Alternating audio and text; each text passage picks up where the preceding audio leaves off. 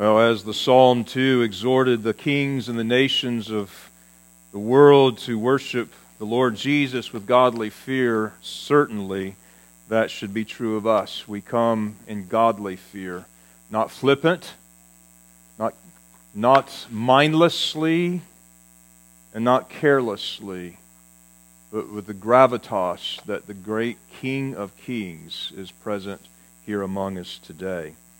And so we come and we worship Him in the beauty of holiness, but with a heart that has reverence and respect for the great High King.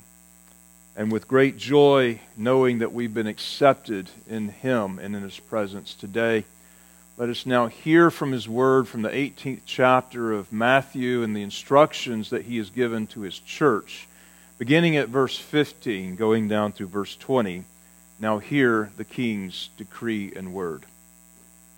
Moreover, if your brother sins against you, go and tell him his fault between you and him alone. If he hears you, you have gained your brother.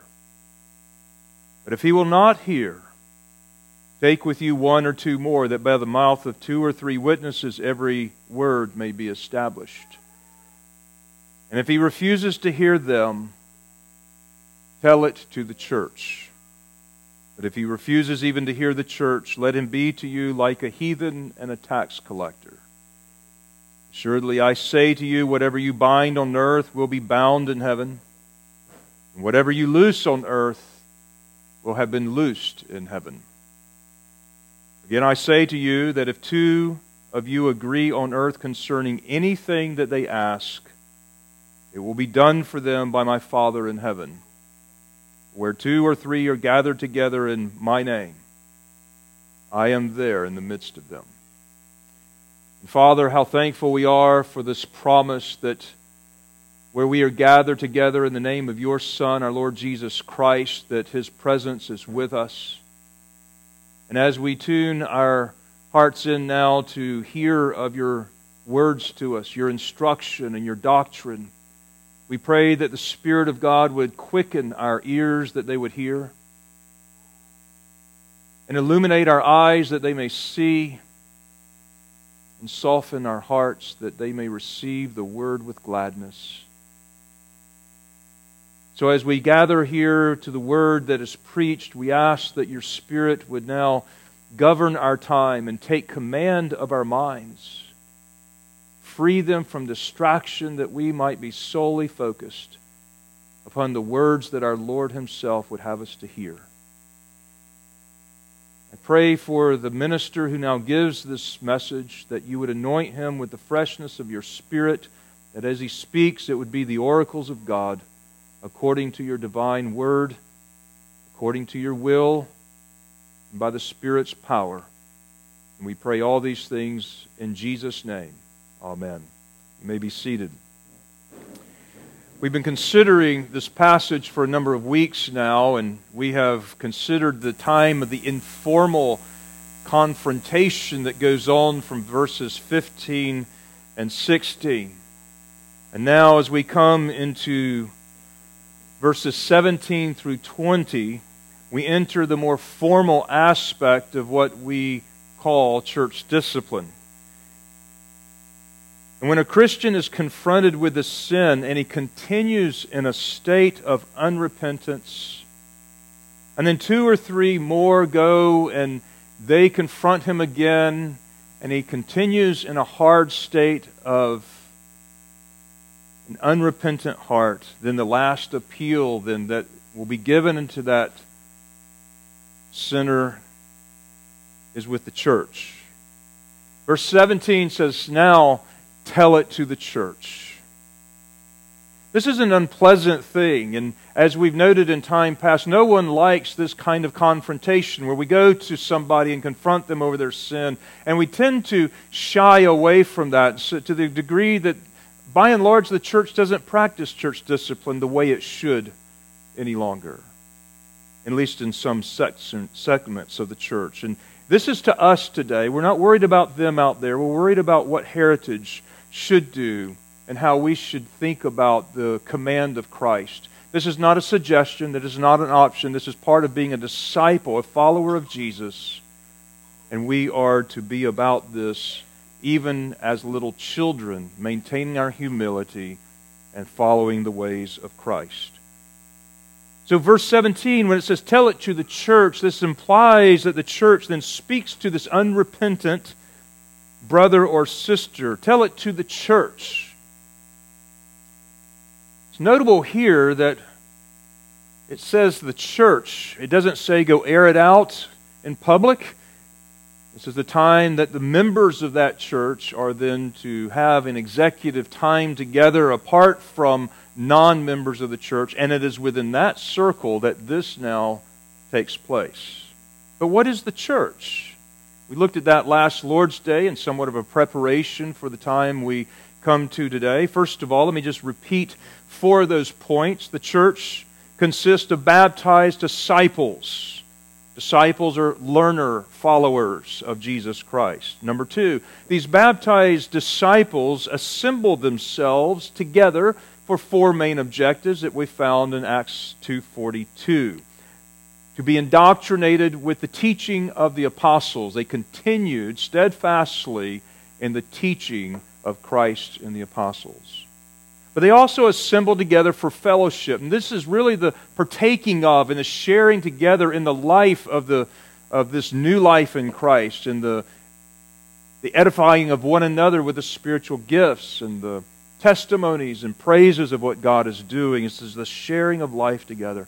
They continued also in the breaking of bread, and this is what we do every Lord's Day when we come together here, and they continued also in prayer. This is what those disciples of Christ assemble together to do. But third, the church is also disciples of Christ who assemble together for these 4 objectives, but they also are in agreement. They are in agreement. And so as we looked at what a church is, as it differs from a Bible study or from a parachurch organization, it is essential that the people come together and be in agreement about what the Scriptures say and about what God says, and that we are to be of one mind and one spirit. Does not mean we all think the same things, but we are to be in unity, in agreement on what the apostle teaching is. And number 4, we also are accountable under scriptural leadership. As we think about all 4 of those, not one of the 4, not 3 of the 4, but all 4 of these things, they come together because we are all accountable for believing and practicing what Jesus has commanded us to obey Him in.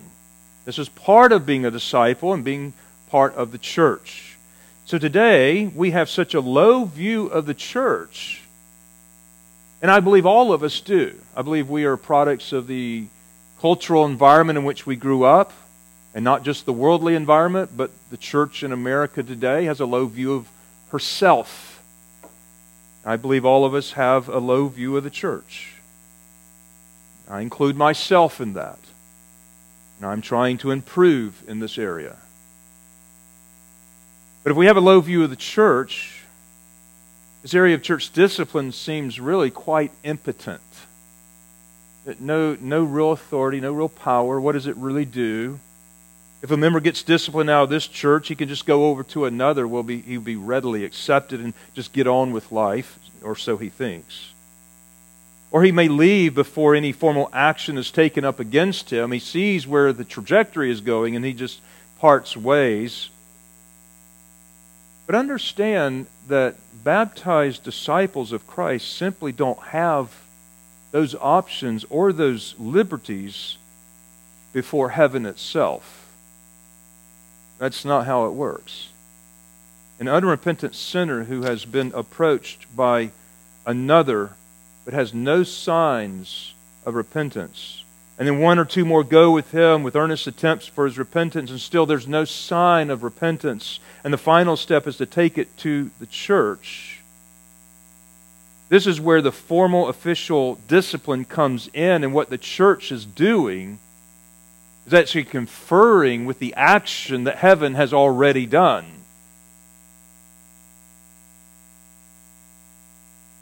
If he refuses to listen to the church, then he is to be treated as a Jew in the first century would treat a heathen or Gentile and a tax collector. Now the church comes to this place where it then comes together to agree upon the status of that brother or sister from that point on. We're going to look at those two things this morning: the authority of the church and the agreement of the church. But the church has to take some kind of action with all of its members. We have to have a different view of that individual who has been excommunicated out of the church, because up to this point he has been regarded as a baptized disciple. But in terms of our personal relationship with him, we have regarded him as a brother all the way up into the point where he is excommunicated. But due to his repeated refusal to repent, we all now have to, under the direction of Christ himself, regard that person differently once he's been excommunicated out of the church. Again, if you're visiting with us this morning, this is not the most pleasant conversations to have, but we have to be faithful to our Lord. The first occurrence of church discipline happened in Acts 5. We read about it not long ago in the service. And here we have in Acts chapter 5 the local church. And in the broad church today, as we look at what happened in Acts chapter 5, when Ananias and Sapphira sold some property, and they held back some, but they actually represented what they sold the property for, and they lied to the church, and they gave their offering, but they did not give what they said that they were going to give. What they gave was different than what they represented in giving. Now that offense in the broad church today would just be regarded as very relatively minor, if really anything to even be noted.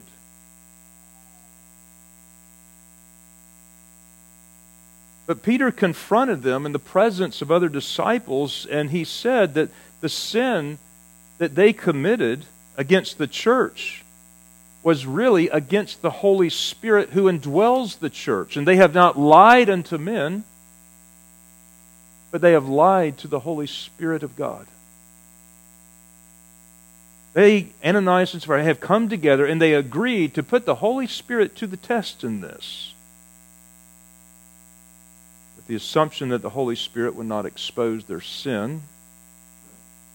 And they lied. That was their sin. They lied to the church, which the Holy Spirit received as lying to himself. And if you lie to the church, you're lying directly to Jesus Christ as well. And so God judged them both with instant death. That's pretty severe. And those consequences that we read about and following are very interesting, because great fear came over all of the church who heard. Now, I guarantee you in that one moment that the view of the church and the people who made it up and the members went from here to here. And it says that the rest who were not members of the church, they dared not associate with them. And then around the whole community that surrounded them, it says great fear of that body of people came upon the whole community. They were somewhat trembling within the church, and they were trembling without the church. But here's the interesting thing. It's exactly the opposite view of many churches today in terms of their church growth pattern. To be seeker-friendly, to accommodate all of this. But verse 14 in that chapter 5 says, not only did it not impede the church's growth, but quite the contrary, many true believers were added to the church in that context. And it's interesting to note, because what church discipline does is it prevents the tares from multiplying in places that are supposed to be occupied by the wheat. So this morning I want us to consider 2 points as we move through Acts 18 from verses 17 through 20.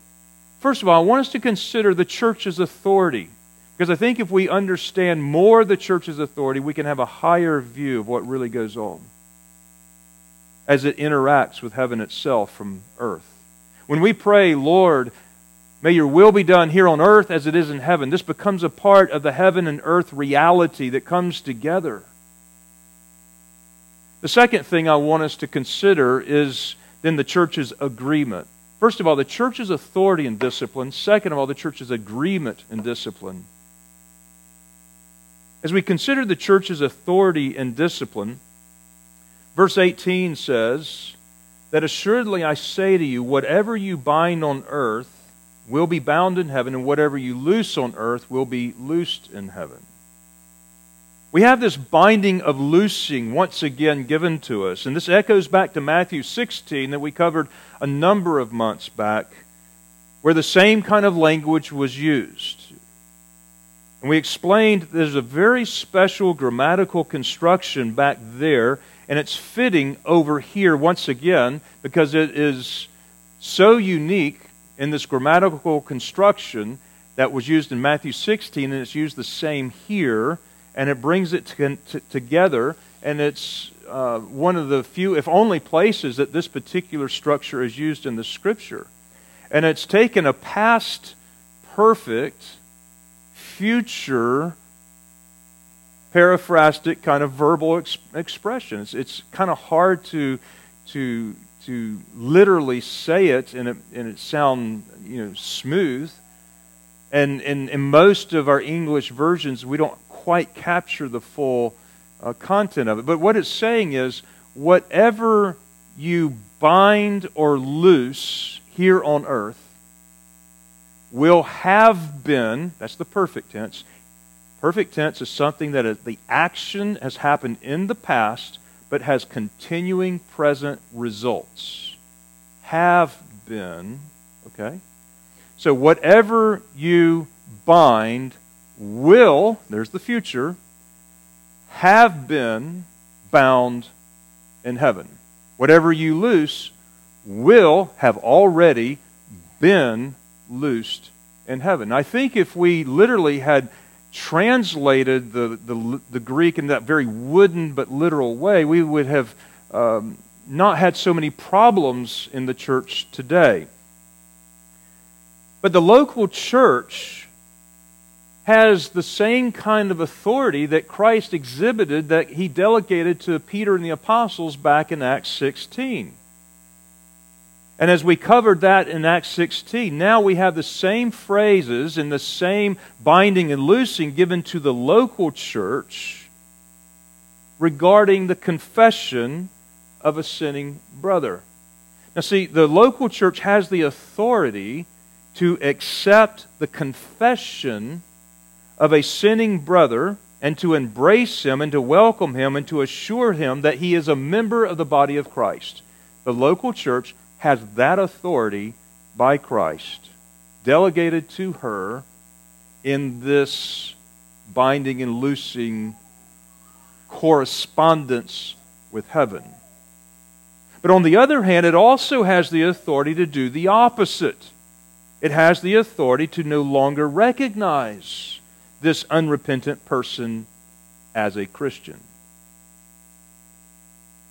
It has the same authority towards him in the same language that the Lord would use, that he is to be as to you, as a tax collector and a Gentile is to the first century Jew in his framework there.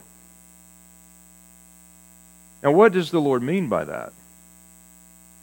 Someone who is in a position of the Jews of the first century would regard tax collectors, they viewed them as cheats. In fact, it's almost difficult, if not impossible, to have lived in the first century and have that kind of profession in that day without being a dishonest person.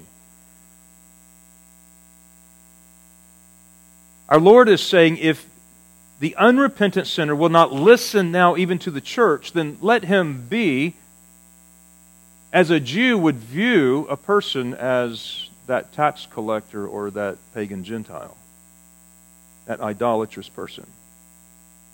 And the local church has the God-given authority to take those positions toward its own members and those who desire to join in its membership based upon the credibility of one's profession of faith. We cannot ignore this. We cannot skirt it. We have to obey this, as difficult as it may be. So what does all this mean, binding and loosing?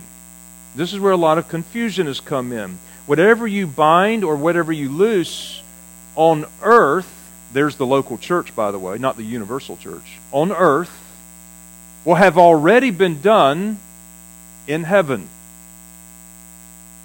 And this is the reference of the keys of the kingdom that Jesus taught back in Matthew 16 to Peter and the apostles. And keys are devices that open and close doors. The binding is in reference to binding someone in their sins and thus closing the door to the kingdom of God to such people who are unrepentant. The unrepentant sinner is bound in their sins.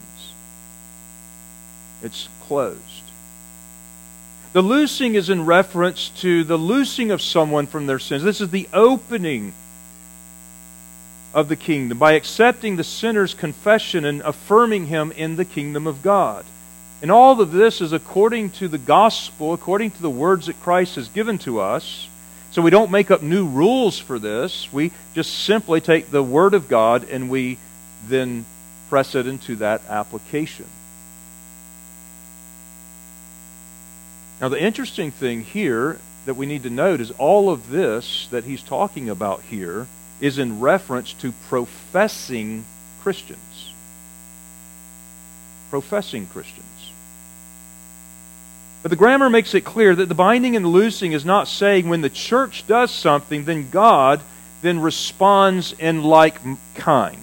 What the church then decrees, God then puts his rubber stamp on. That is not how it's saying it. In fact, it's quite the other way around. The church, in other words, what it's not saying is if the church decides to put someone out, then God must also do that.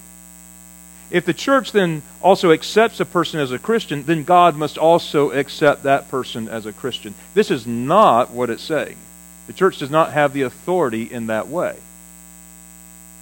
But rather that the actions of heaven, God's actions, are the primary mover, the first cause of this, and the church's is secondarily, and it follows the primary actions of heaven itself. Now, when the church takes action here on the earth, the local church, the action in heaven has already taken place.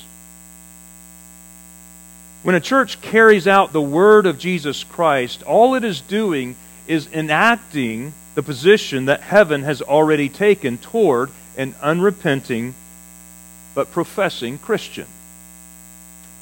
And as far as heaven is concerned, some are outside of the kingdom that are still in the church.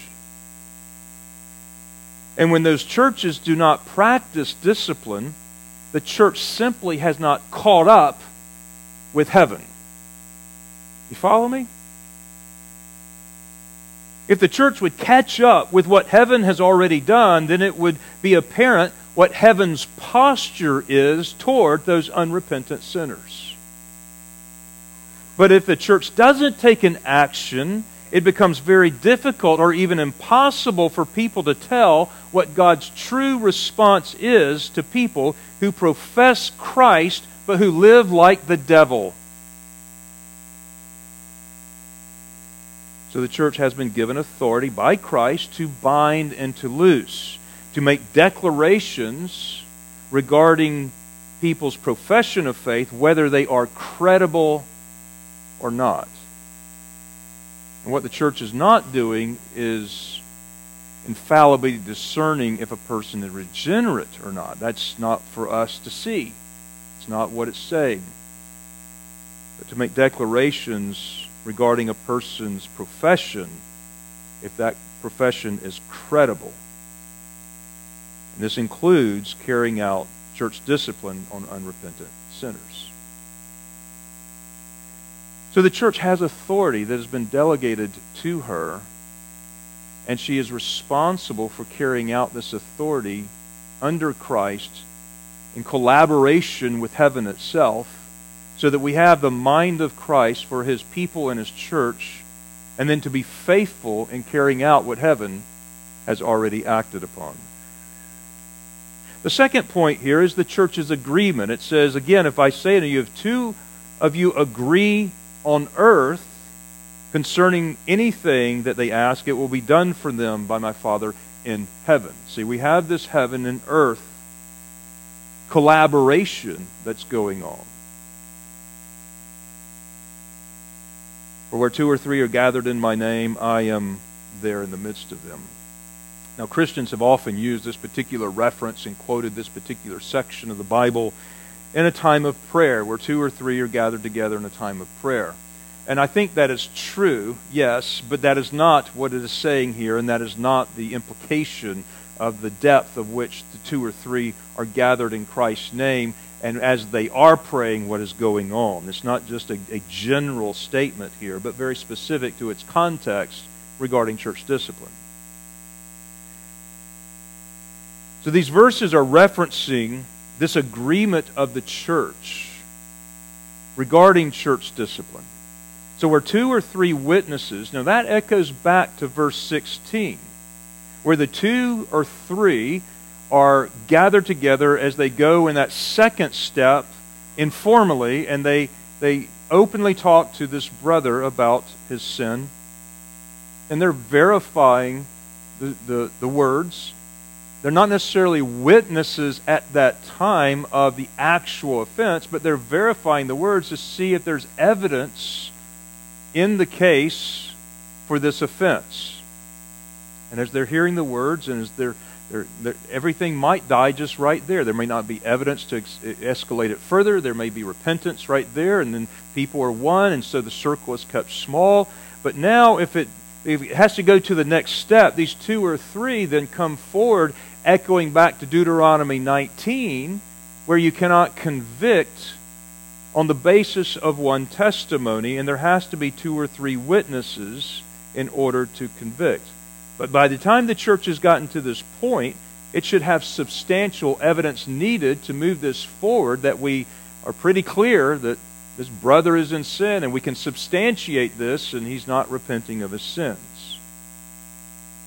Because a person cannot be condemned on the basis of one testimony.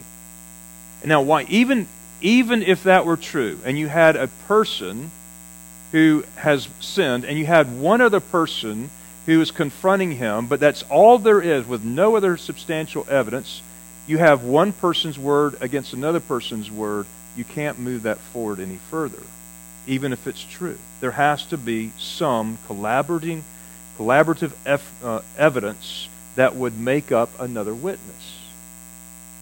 It could be the own person's testimony, it could be a written report, it could be something that would substantiate the other, and then it would have to be weighed out. Now that's what's behind the two or three, as they have gathered and they are part of the verification of the evidence before the whole church. Where two or three are gathered in Christ's name is in the context of church discipline, where the church then is gathered together to confront the brother, and Christ is in the midst of them. So what are they asking for when they are gathered together as the church? Where they are gathered together, where two or three, and they're asking for clarity, and they're asking for wisdom of what heaven has already determined about this person regarding the evidence that has been displayed. They're also asking for confirmation in their actions in turning the person back over to the domain of Satan. They're asking for the discipline to do its work so that the flesh of this person may be destroyed, but their spirit may be saved. See? this is the prayer of the two or three in this context, and really it becomes the prayer of the whole church based upon those two or three. We'll probably spend a little bit more time in this passage in a subsequent week, but 1 Corinthians chapter 5, we know that one of that scenario is when a person was living in immorality, and Paul is writing back to the church at Corinth. And he says, in the name of our Lord Jesus Christ, when you are gathered together along with my Spirit, with the power of the Lord Jesus Christ, deliver such a one, this particular man, to Satan for the destruction of his flesh, that the Spirit may be saved in the day of our Lord Jesus. Now, when the keys of the kingdom are exercised in the binding of sins, the unrepentant is turned back out into the kingdom of Satan. As the keys are exercised with the authority given, the person is bound in their sin, meaning they are turned back out of the kingdom of God into the kingdom of Satan. And that person who goes through excommunication no longer receives the benefits and the protections of the church under the headship of Christ. That person becomes a target for Satan, and he no longer has the protection of the headship of Christ and those benefits and blessings that are available here. And verse 19 says, and when that all happens, then it will be done for them as it is asked. And this is an affirmation that when a case of church discipline has been brought forth, and the two or three witnesses have been helpful in substantiating the case, and the church has given the verdict, that the church may know that Christ is in their midst, and they have acted according to His will. They have acted honorably. They have acted by His direction, and they have acted with His favor. It's an affirmation when He says, I am there with you. For it is Christ that leads His church in these actions, and that's why the passage concludes in verse 20, for where two or three are gathered together in my name, I am there in the midst of them. Now it appears from Scripture that those who have been excommunicated out of the church are in a special state. If you're listening carefully, you should be able to connect a few dots from here to our Bible study that we're doing midweek on Wednesdays. 3 states of a person. First of all, there are the state of those who are unregenerate, and they are unsaved people in the world outside of the church. The world, we would call those. They are outside of the kingdom of God and inside the kingdom of Satan, where they are under the government of Satan, the god of this age, the god of this world, the prince of the power of the air, who deceives their hearts. But there's another state of persons, and that is baptized disciples of Christ in His church. Those inside the kingdom of God and outside the kingdom of Satan. That's another state. Those keys were exercised this morning in baptism. The church, under the leadership of Christ, is a sphere of great blessings and a sphere of great protection in this world in which we still dwell.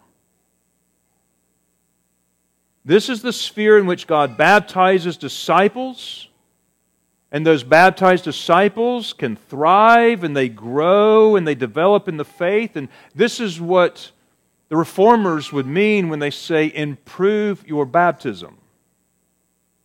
Improve your baptism. It's often part of a baptismal prayer when, as an infant, we pray that God would grant them grace to improve their baptism.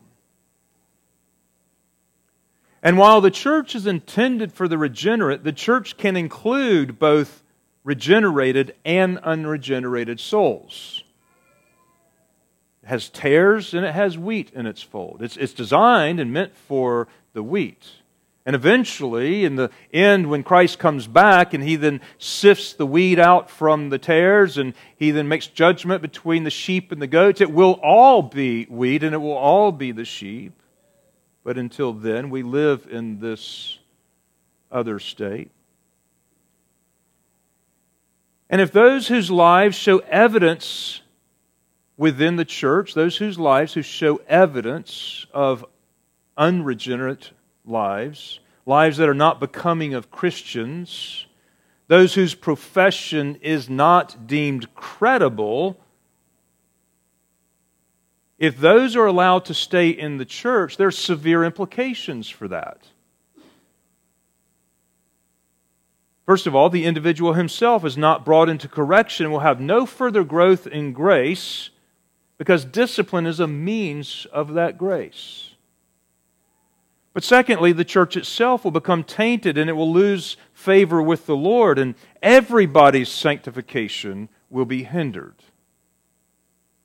And third, Christ's name and honor have not been given its due.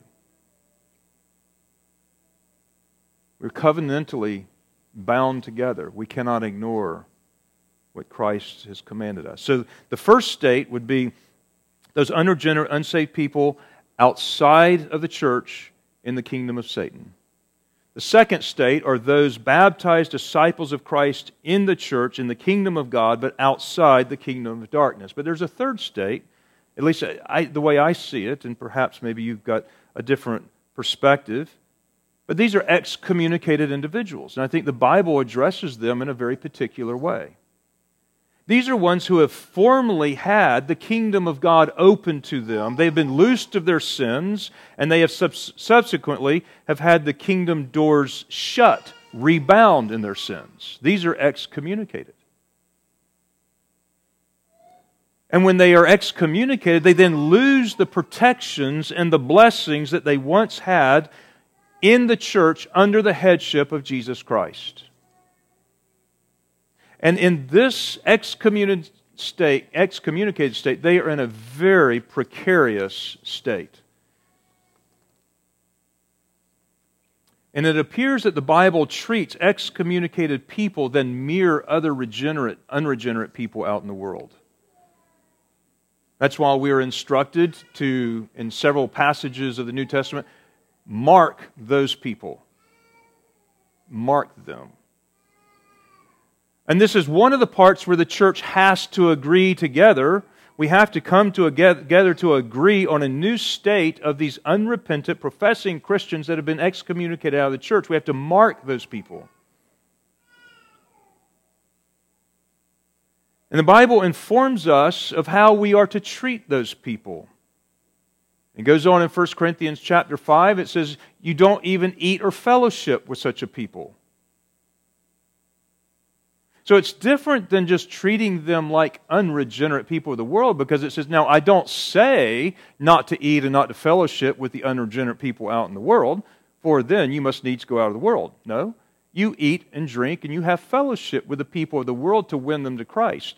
But this one who has already been in proximity of the gospel, who's already tasted of the heavenly gift, but now he has spurned the Spirit of God, you put him outside the church, and now you mark that person, and you treat him different than you even would an unregenerate person in the world.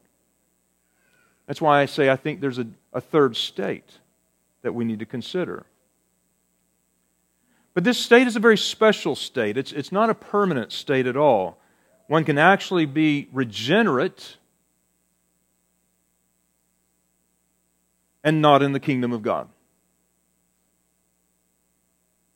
Are you following me on this? In this state. Because that's been shut out, that's been bound, and the keys have been exercised. But that state is unusual, and it can only be temporary. Excommunicated people become very special targets of Satan. In fact, it's almost like there's 4 steps of church discipline.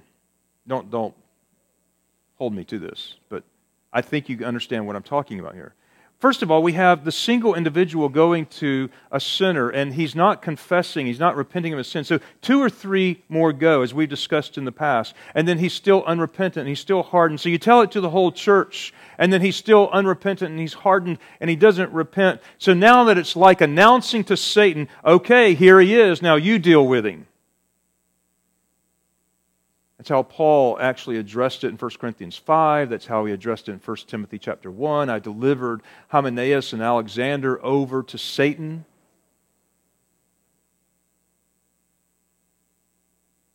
And that turning over to Satan, one of 2 things will happen. That person does become a very special target of the enemy. But one of 2 things will happen. Either that person who is actually regenerated, he will return to Christ's church repentant. He will.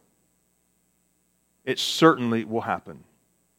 Because it is the Spirit of God that is working in him, and his soul will be vexed, and he cannot live in that state permanently.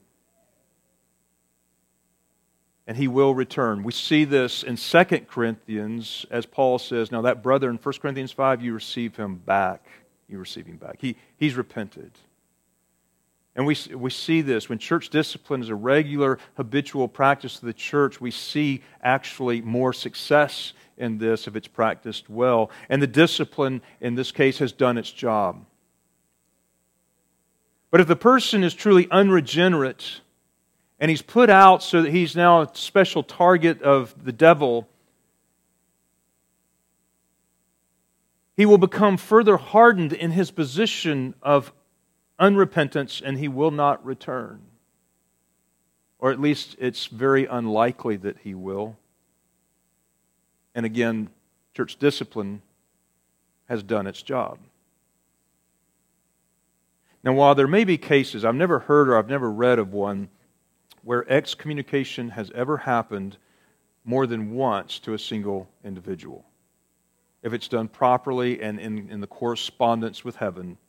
I'm not saying it can't happen, but it would be rare, and by the very nature of what happens, it would be rare. And that's why it's so grave and weighty a thing it is when the church is faithful with this and we see someone from among our midst put out into the kingdom of Satan. The church's authority and the church's agreement both are factors in church discipline. And we have to come into an understanding and unity in this.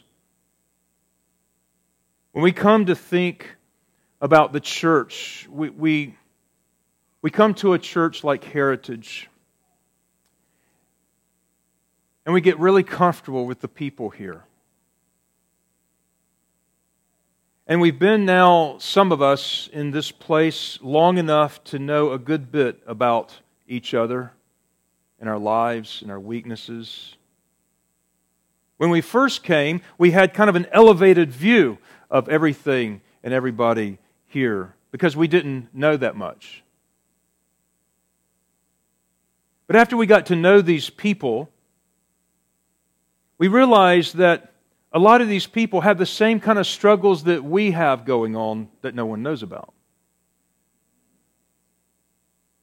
We might have even gotten to the place where we realize that the elders and the deacons are just men like we are.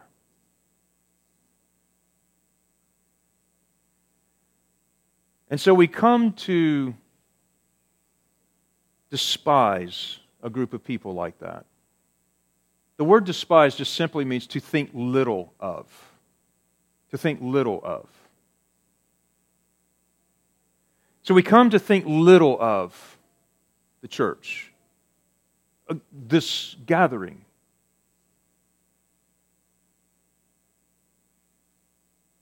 Well, those people were never important in themselves to begin with.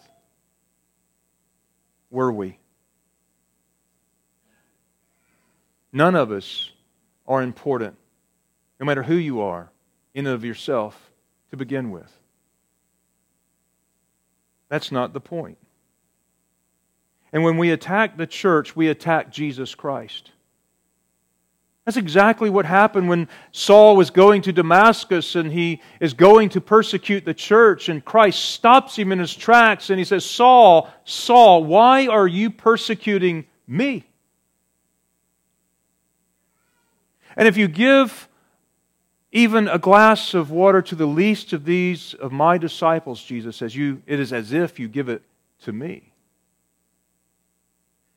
What you say about a church reflects your attitude of the Lord of the church. And it represents something of your thinking about its head and its owner and Christ Himself. It is not our church. It is Christ's church, and He loves her and values her dearly. So much as He loved the church, He gave Himself for her, and He shed His blood, and He took all of her sins upon Himself, so that there was no worth in any of its members in themselves, but the worth is what He has given to them in His righteous garment and who He is in His life living in them. That's what gives us the worth. It's not that we are important in of ourselves. Who are we? So our view of the church is our view of Christ.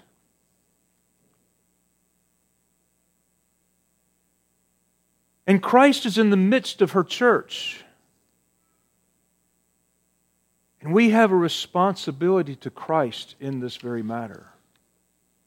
The church is the Lord's body.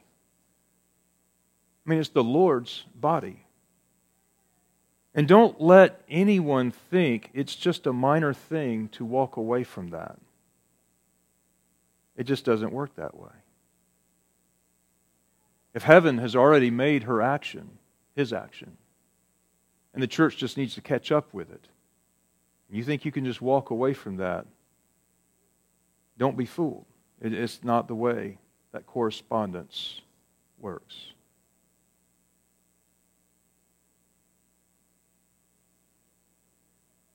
People come and they get used to the church body that they're in, and then they kind of get to know those people a little bit more, and they realize those people are just common. Well, across town, it seems like there's a better group that has their act together a little bit better, and so I'm going to go over to the church that's a little better. It may seem a little better for a while, but then you're going to come to realize that those are common people too. And you better be aware of thinking little of the church where God has placed you. Because what you should be making for all of this all along is Christ Jesus the Lord, who is the head of the church. He is the importance of the church. He is what gives us its worth. And that's why in the previous context of this passage that we are not to despise the little ones that God has so highly valued. That's the very previous context. And so we are not to despise the church, or even one of the least of them in her. Because doing so is a reflection upon how we think of Christ and how we speak of Him. Now, it's a wonderful thing, folks, and you don't have any higher privilege on earth than to be a member of Christ's body. You have no higher privilege on earth. And let that sink in. And let us have a high view of the church, not because of the importance of the people that make it up, but because of what Christ has done for her and who He is in her. And may the Lord help us to maintain her purity. Christ is the head of the church. So let's be faithful to honor Him, even in the unpleasantries of disciplining those that He has already acted upon. Let's be faithful with the stewardship that He's entrusted to Heritage. God help us. Our Father in heaven, as we come to this passage of Scripture, we pray that the Spirit would conform us to the image of Christ, that we would love You in this way that is often difficult and unpleasant, and we pray we would be faithful in the teaching and obedience to the teaching and these things whatsoever You have taught us. And we pray that You would help us each step along the way, that each one of us would walk in faith. We know that we sin often, but Lord, may we be blameless by repenting of our sins and trusting Christ and not living in the uncharacteristic state of unrepentance. Lord, we pray You would soften all of our hearts today, and that You would give us a great and high view of Christ and a high view of His bride. It is a great privilege to be a part of her, and now as we gather ourselves together around this table that You have prepared for that bride, we pray that we might truly feast in the good things of our Lord Jesus Christ and know that His presence is among us this day. And we pray this in His holy name. Amen.